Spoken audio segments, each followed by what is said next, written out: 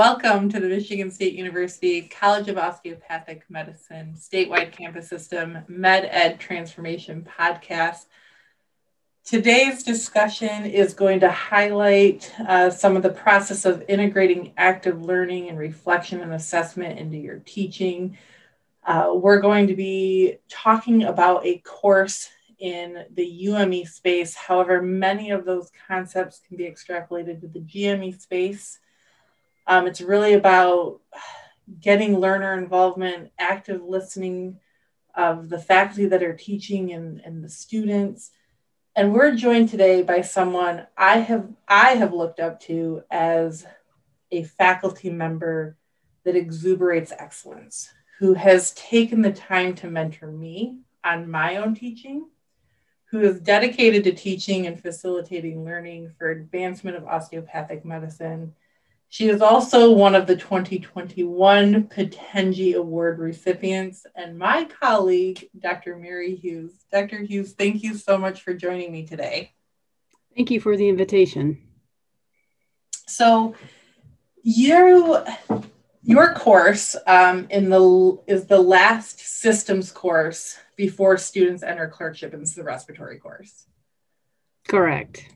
Let's talk about that, because I know that there's a lot of anxiety or stress by the students coming into that course, but your course does something so unique. So I'll give you a chance to do an overview of the course, and then we can talk a little more. So I think, kind of to put things in perspective, I have kind of always been one of those people that kind of like to push the envelope a little bit on educational techniques and new ways of doing things, and trying not to do the same thing year after year after year if I didn't have to. That being said, when the college went to 300 students and was putting 50 at MUC and 50 at the DMC, I rapidly volunteered to be one of the beta test people to test out the Polycom system to figure out what was the best way to broadcast these lectures live to Southeast Michigan. It rapidly became very apparent to me that, at least at the time that we were doing this, which was about 2009-ish, that it was really disruptive if it crashed.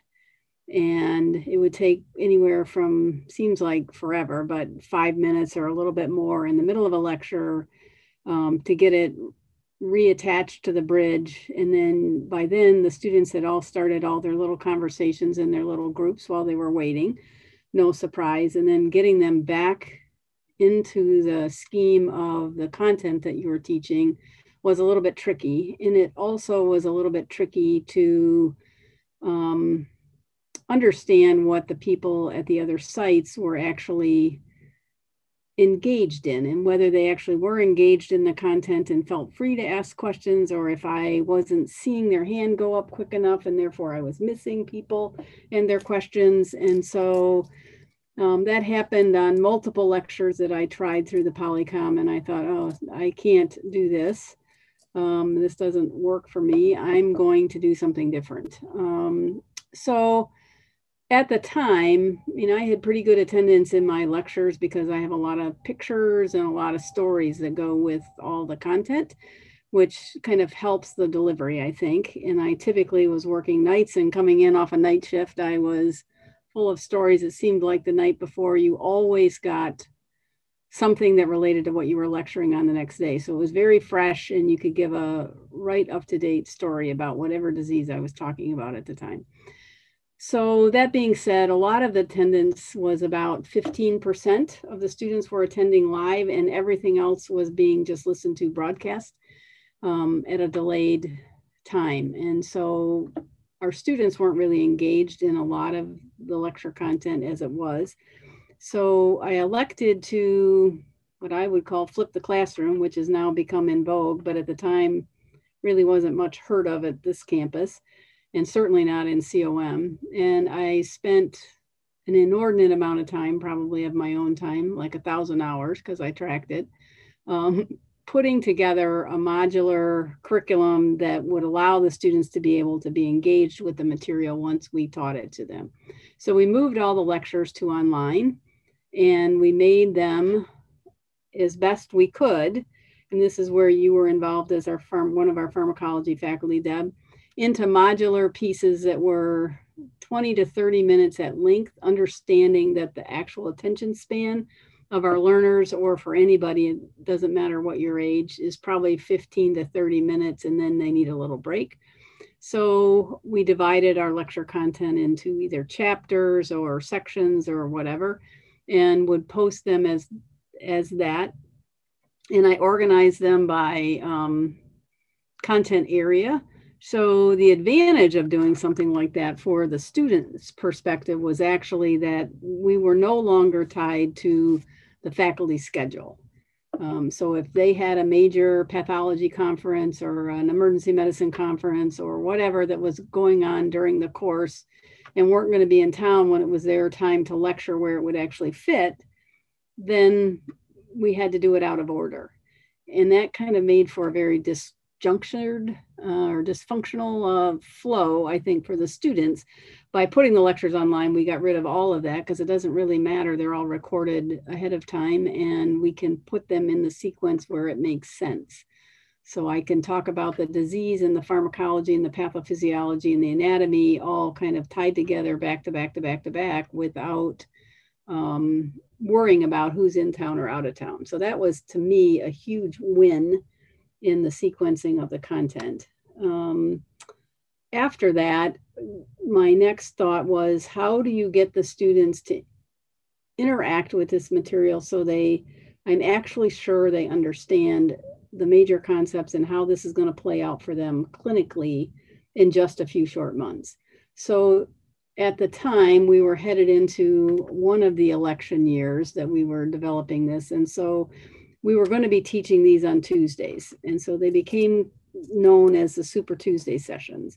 And it was designed very similar to what it is now. Even with COVID, we tried to keep some of this the same, although virtually it doesn't work nearly as well as in person. And we made case-based discussions that the students in small groups, divided into even smaller groups, would work individually at their sites with a faculty member who was skilled in that content area and work through the cases. So the pharmacology would come to life, the infectious disease would come to life, the pulmonary functions, the ventilator, how do you interpret all these tests? And it gave me the opportunity to actually allow the students to review content from prior courses, such as a little bit about anemia from the hematology course, which can make somebody short of breath, a little bit about EKGs and the fact that somebody who's having an acute heart attack might present with shortness of breath rather than chest pain. And so we went about that, and those were very well received. And I think the students left with the ability to actually use the material that they were taught. I mean, they saw how it would fit into their clinical decision making. We spent a lot of time on differential diagnosis, a lot of time on kind of sorting through the facts that were presented to them to figure out what was important and what was kind of maybe a red herring and what was maybe got to have it in the chart, but it doesn't really affect this decision-making process for me today. And I think that has been very helpful for the students. A lot of the faculty have done something similar, but not to that extent in their courses by increasing the amount of case-based learning that goes on in all the systems courses, starting with neuro doing more of it, and then right straight on through with renal and endocrine and GI and all of the other courses. So I think that was the beginning of flipping the classroom and being more comfortable with adult learners can get the basic knowledge. However they want to get the basic knowledge, they can read our textbook, they can listen to our lecture modules, they can do however works for them. And then we will help them put it all together once they get into this small group setting. And then we are going to test them at a higher level to make sure that they can read a vignette and interpret the vignette, because that's really what's going to make them successful on part one of the boards. And I think that's the hardest part. It's not the basic knowledge for the students. It's really trying to sort the vignette and figure out what actually the disease is. I use the example a lot of times that you can take a young woman with lower abdominal pain, and depending on how it's presented, it could either be a simple cystitis or it could be pelvic inflammatory disease. And you have to figure out what disease it is, because the question that will be associated with that vignette will be the most common organism causing the pathology in this patient is. If you don't know whether it's PID or cystitis, you will not get the right answer. And both answers will be there as options for sure if it's a good, well-written question. So I think being able to interpret a vignette is really one of the crystal clear things we need to help them as they navigate our curriculum, to make sure that they can sift and sort the facts and come up with a final, this is the most likely. So I guess that in a nutshell is kind of, and you taught in it, Deb. So I did teach in it. It was a pleasure to teach in that course. I loved the flipped classroom option.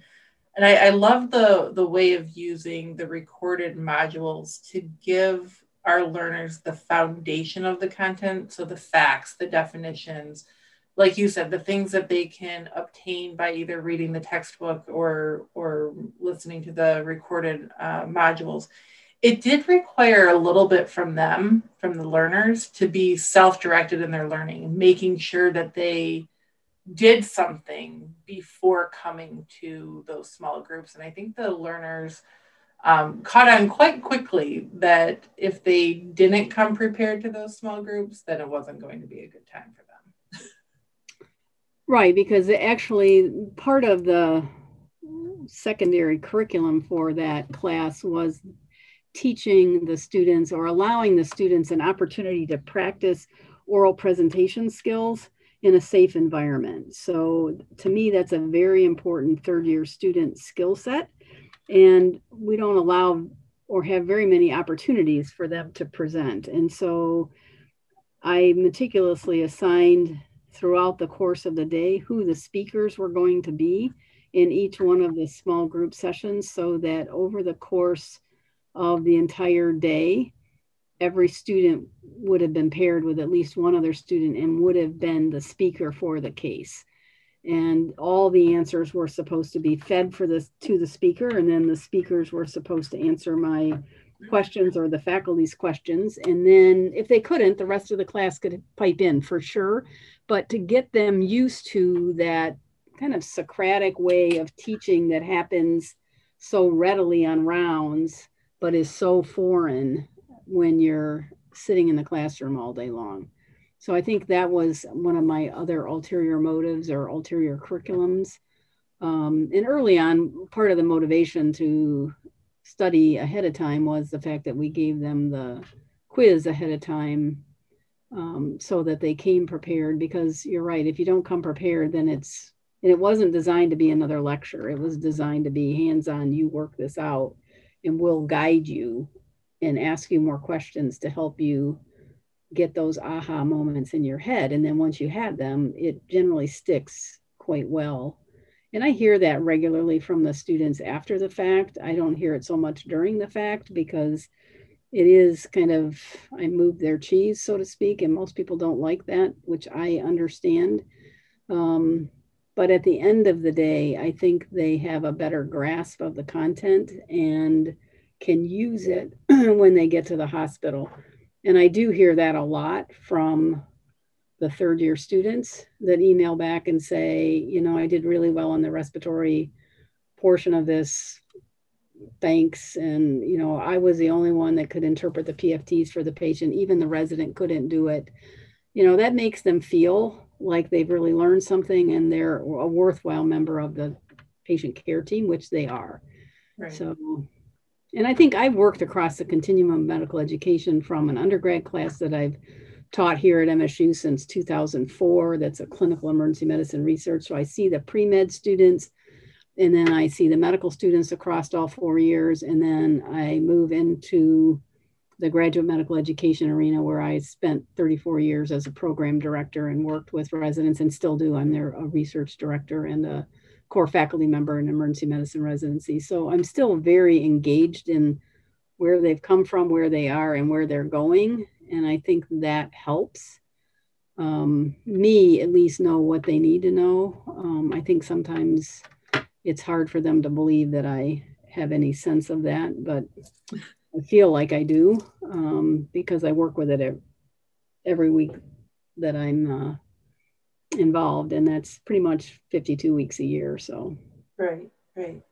Now, you brought up another point earlier when you were talking about the course, and you said, it gives, being the last systems course, it gives you an opportunity to link back to some of the other systems courses, neuromusculoskeletal, genital, urinary, and so on. Students often will say, and probably even learners in GME, depending on what rotation and didactics they're getting that week, we've already learned this, or, so-and-so taught me this, but it was taught differently. You do something unique in your class as well, because you pointed out that you bring the experts in of those contents to help teach and facilitate those areas. So, for example, I'll pick on myself for a minute. I taught pharmacology for the respiratory section, and it was on the antibiotics and antimicrobials for treating respiratory infections. But I was also the one who taught that same content in the pharmacology course that they had a year and a half earlier. Would you classify that as like reinforcement or planned redundancy? I say reinforcement because I think as we have gone on in medical education, and I'll tell the residents at graduation this year, I'm heading into my PGY 40 years. So I've been at this for a while. There never goes by a day that I don't learn something new. And so I may have heard it somewhere before, I may have seen it somewhere before, but it was a little bit different. Or, geez, the way that this is presented makes way more sense than anything I've ever learned before. So they're headed into a career where they're going to need to continually read and listen to podcasts and figure out what best works for them to gather information that they will then be able to apply at the bedside.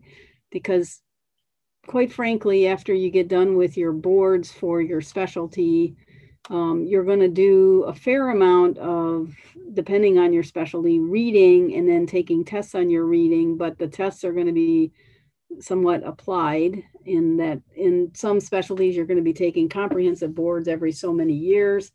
Some residencies, you don't do that anymore. You just take a subsection test every year. Everybody's specialty's got some different way of maintaining continuous certification. And that is really important to the people that we treat. And it's really important for our own education and ability to provide state-of-the-art care regardless of where we are.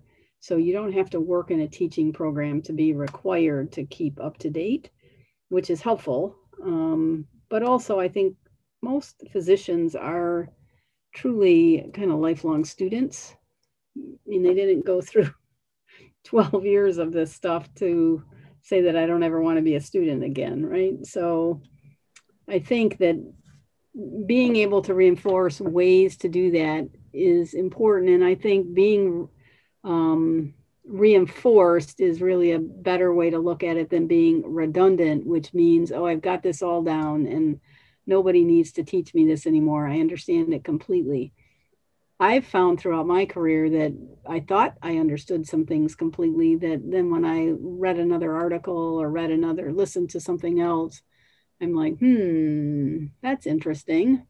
I better do a little more reading on that and try and figure that out. So I think for myself, it's always reinforcement and not redundancy. I think some of our mandatory training is redundant. I mean, there are some things that I probably don't need to ever do again, but I do every year to maintain my job and things like that. But that be as it may, that has to do with regulations above my pay grade. And so, you know what? If you want to work and you got to do this stuff, then you just do it. Right. But I love that you talked about the continuum of education and about being a lifelong learner and putting into perspective that you're in your PGY 40 year, which I think all faculty and even if you're not faculty, you're still a lifelong learner. With that being said, we have this continuum of education. We have pre-clerkship going into clerkship. We have clerkship going into GME, and then GME going into what I call the CME world, because that's what you get for the rest of your years of practice.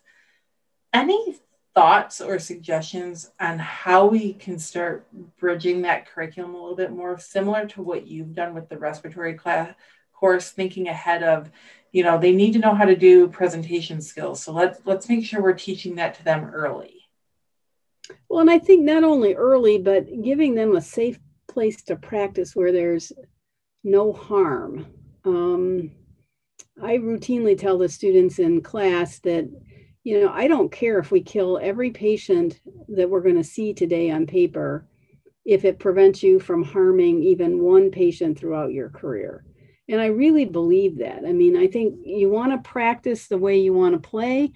And I guess half-baked is not really my way of playing. I think that there aren't a lot of second chances in medicine. Unlike maybe a soccer game or a basketball game, we can go back and practice that shot and, whatever. But, for any move that we make in medicine, for the individual patient that we're doing it on, it's a one and done.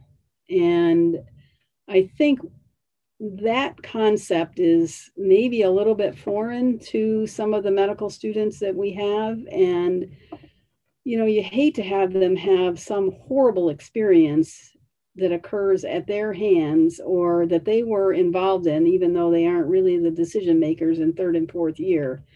They often will own a large amount of the guilt that goes on with that and the remorse. And the less of that we can have because we're skilled and we've been practicing the way we know that they're going to have to play, then I think the easier it is and the fewer of those untoward episodes they'll have, and the better their patient care will be.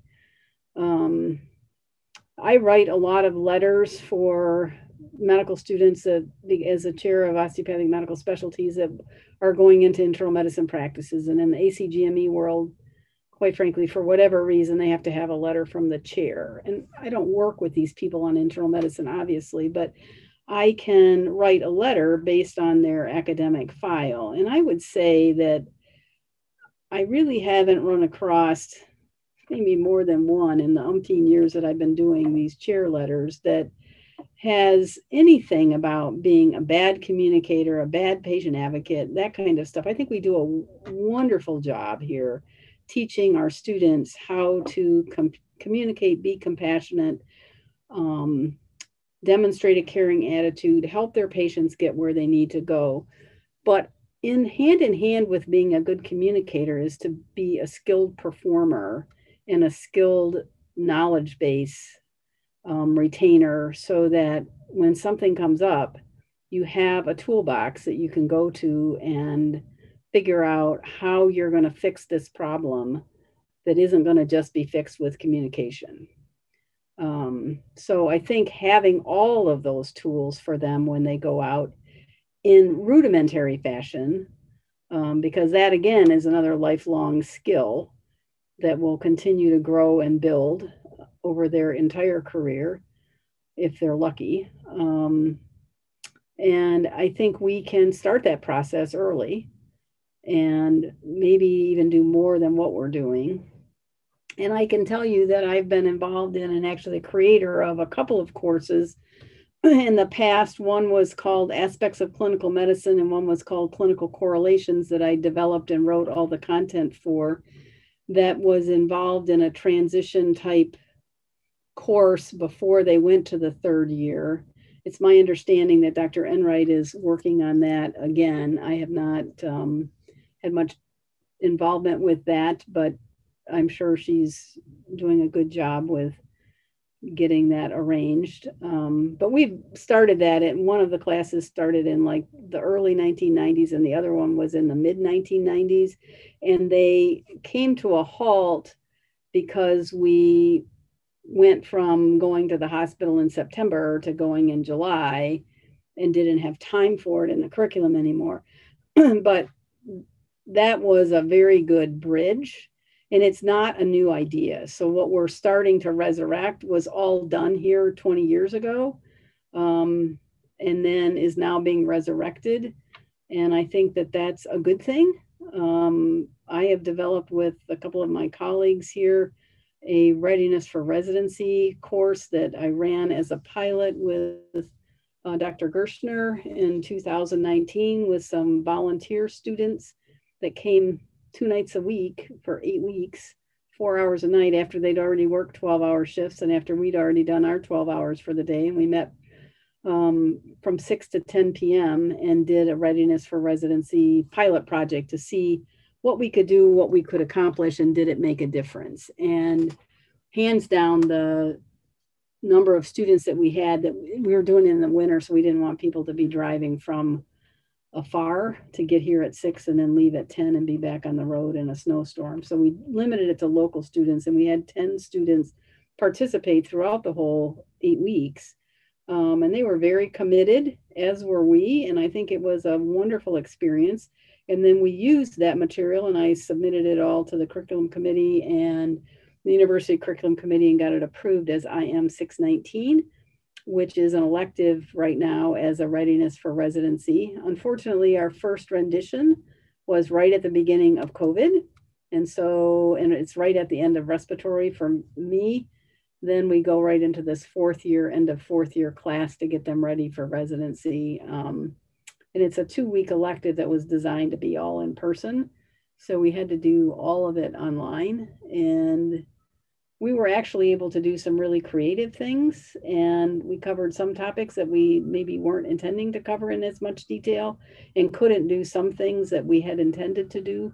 But all in all, it was very well received. And then we did it mostly in person this spring, but because of the COVID changes in scheduling, many students were not able to participate because they were still completing core rotations that they missed back when COVID hit. So hopefully next spring, we'll have a better idea of what it takes to do it. I mean, it's definitely labor intensive. Any of these kinds of courses are very labor intensive, and they require a fair amount of equipment if you're going to teach any procedures. And part of that is we have 300 students. If we had a medical school with 50 students, you could do it for all 50 without much trouble at all. With the curricular revision in 2012, I did plot out an entire month of this kind of an elective that was going to be co-taught by every department, was going to have a piece in it. And then it got kind of sidetracked because it required a fair amount of money to get it set up. And there wasn't any money in the budget, as kind of one of our many things that always stifles some of our work is lack of financial resources to get it off the ground. But that being said, I mean, there is a model, and I still have it all laid out how you could do it for all 300 students if they had the opportunity to practice during their 3rd and 4th year with equipment at their own base hospital. And that was the kicker. It wasn't the faculty were all game to do what they needed to do. And I think we had enough resources that we could do the testing in groups of like 80 students, but we really didn't have the resources to provide the practice equipment that we would need at all sites that would belong to MSU COM and be maintained by MSU COM for just our students. So we'll see where that all goes. I mean, it may end up getting resurrected because I think that's where we got ahead. I mean, as a residency leadership person, I think this year is going to be very telling, with every student has missed some core rotation in some fashion in person and are going to have that made up somewhere along the line during their residency, at least the hands-on pieces of it. So it'll be interesting to see how this all plays out. But I think getting to the point where we are providing a final assessment of not only their ability to communicate and do an H&P, which I think is basic and should be done for everybody. I think we need to teach them the procedures they're going to need to do and teach them some of the more advanced communication skill sets. And to go off that, you said by doing it that way, the making sure that you're ready for residency, some of the things that you've done in your course and whatnot, that it adds like that psychological safety of doing it in a safe place. Make your mistakes now on paper before you get into the clinical space. Or on a mannequin, right? Or on a mannequin. Yep. And you can do some peer-to-peer teaching things with that once you do the demonstration and make sure that they all understand exactly what's going on. They can supervise each other to some extent with checklists readily available. And I don't know if you know this, Deb, or not, but I went back to school myself in January of 2019 to do a simulation fellowship at Indiana University, kind of an on-job, on-campus type of thing, because I'd already done a ton of that kind of work, which all counted towards my fellowship, and then finished up everything in June of 2020. But one of the things that I did was we were able to use our IM 619, and I had participated in some work that they were doing on death notification and using a technique called rapid cycle deliberate practice for that method of communicating death notification. And they were doing ER residents, obviously, because that's who the fellowship is through. But I thought, we could really do this with the fourth year medical students, because it really doesn't matter what you're training to be. Death notification, for the most part, is going to be part of your career somewhere along the line. Even as a pediatrician, it's going to be part of the unfortunate piece of your job that you won't like very much, but you're going to have to be having some skill set. And we put together actually a virtual death notification session that actually was identical to what they did with the residents there, only we did it all on Zoom, and we used the same standardized patients that we had at Indiana from their sim lab, and I used the faculty member who gave and created the mnemonic that we used, and then myself and the other fellows and my fellowship director served as the faculty to do the in-person on Zoom education.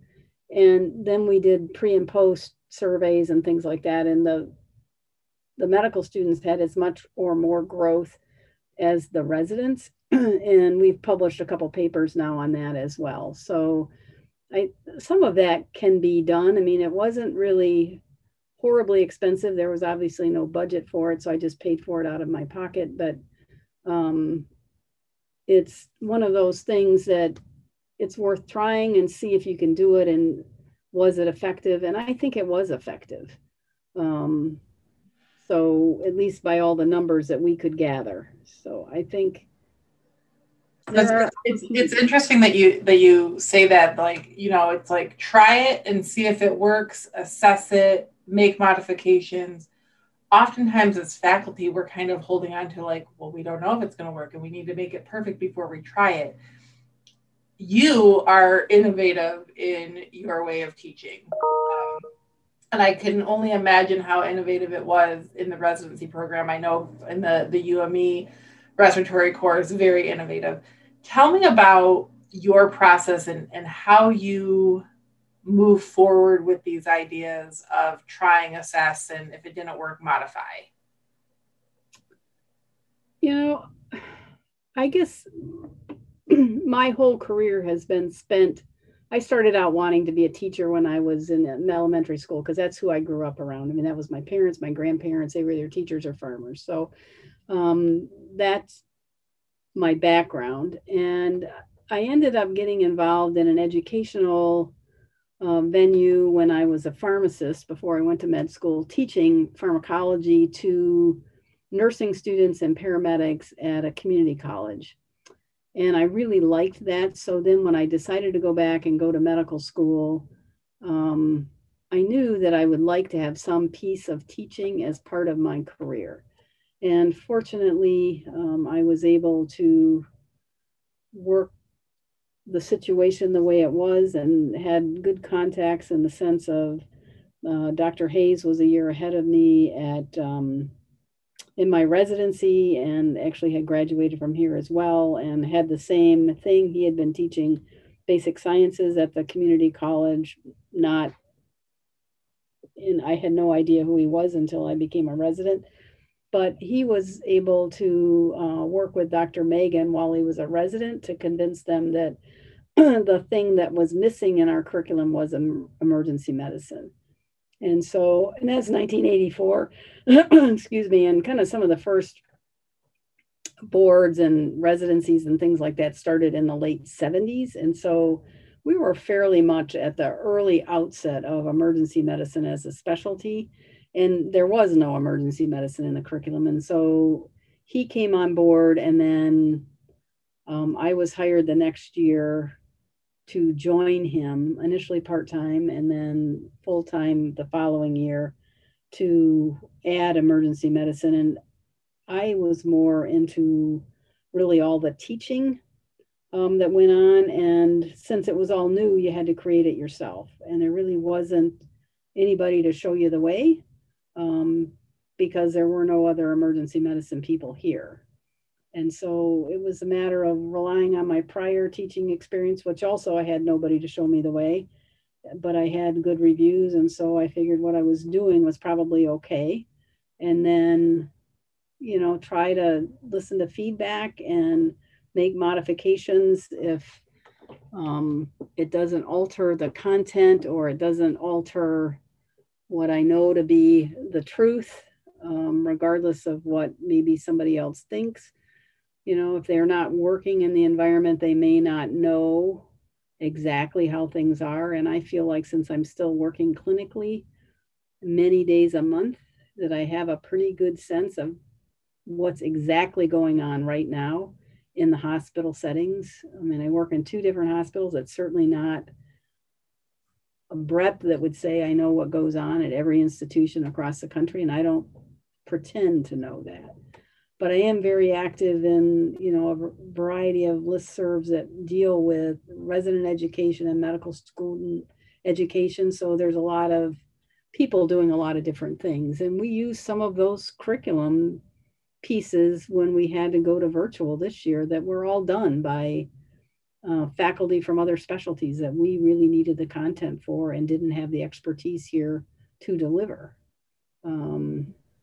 I guess shout out to the American Academy of Dermatology, which their faculty put together a student rotation, a 4-week student rotation with online lectures and testing modules that at least gave them the basics of clinical dermatology and how to assess a rash and how to understand when somebody was sick or not sick. So I think, and that has been very well received by the students. And we've used it a lot when we didn't have, the student didn't have something to do that was at least a worthwhile rotation,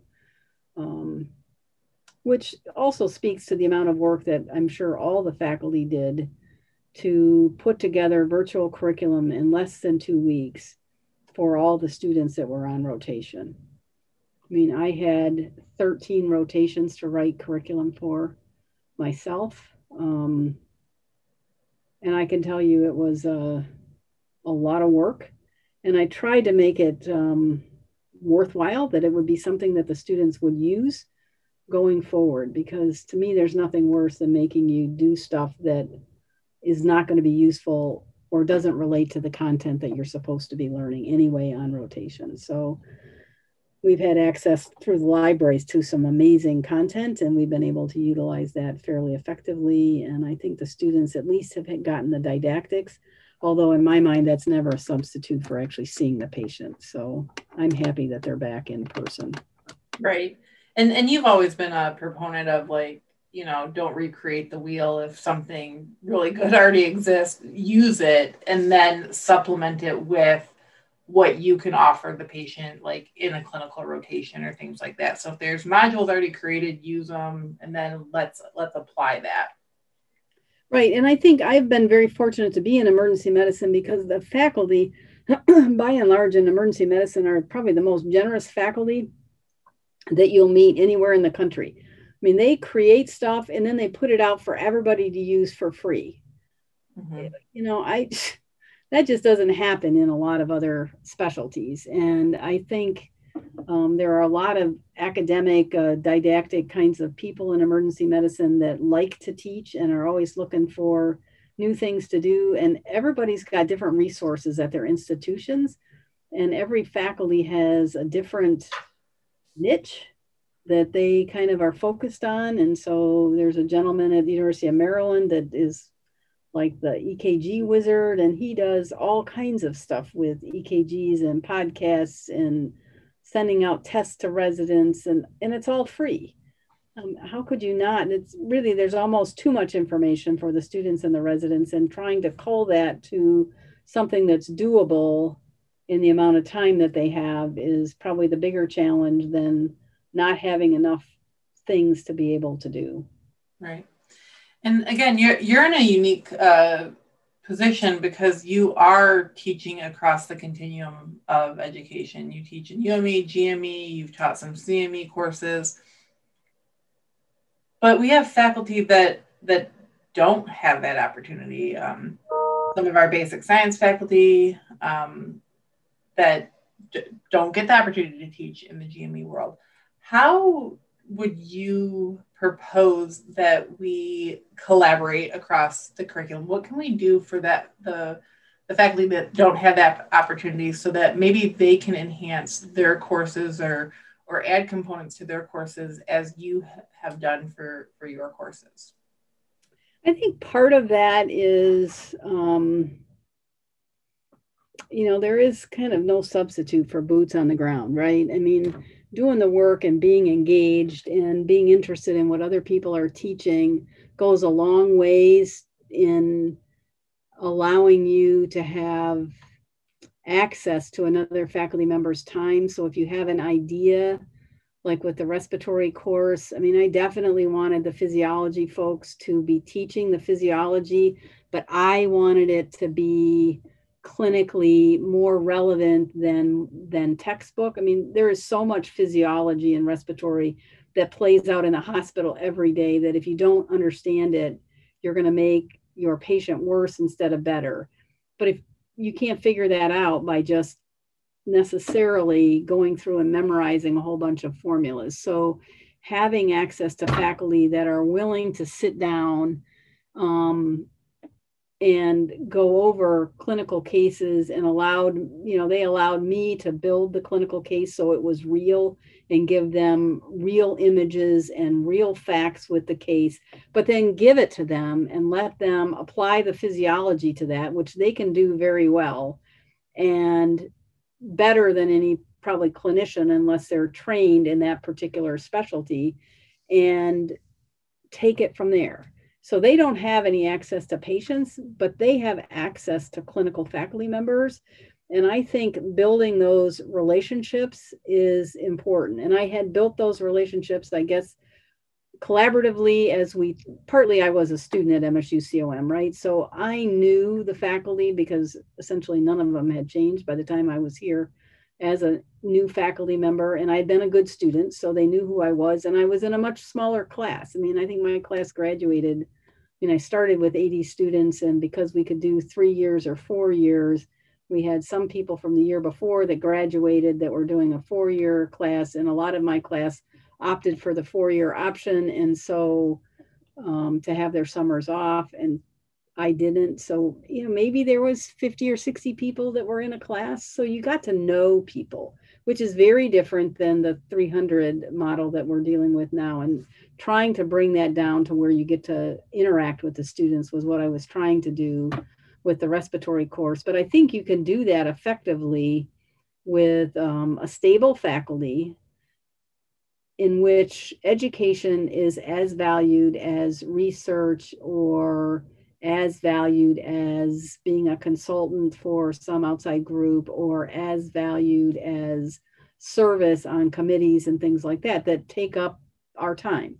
And so you have to decide who your teachers are. And if they do superb in that, then they should be able to be promoted and rewarded for that effort, which has not really been the case at most big universities. It really, the promotion stuff for basic science folks revolves around the number of research grants. And so they would get to the associate professor level, and that's kind of where they would be stopped, because then if they really like to teach, they would get the teaching load, which pretty much precluded very much research, running a research lab and things like that. So, you know, it's a sacrifice they were willing to make. And I think we had some people here that had been here for many, many years. I look at Bob Stevenson and John Thornburg as people that were here for many, many years and have taught in the course for years and really were able to take it and make it their own after I gave them the, let's say, the real clinical cases that would tie to it. And I think, Deb, the same with you, right? I mean, you could take the clinical case and put the pharmacology to it and get the students to use the pharmacology that you taught, not only in their year one pharm course, but also in this course, and get them to see how that's going to tie together with this patient with pneumonia or RSV or whatever they might have. Right. I mean, and that was the piece that was so helpful with your course. It was the collaboration between basic science and the clinical faculty. But as you pointed out, it was the relationship that we built and the way that we can continue to collaborate and impact the curriculum, which isn't too far off from the relationships that we have to build with our patients in order to provide the best patient care.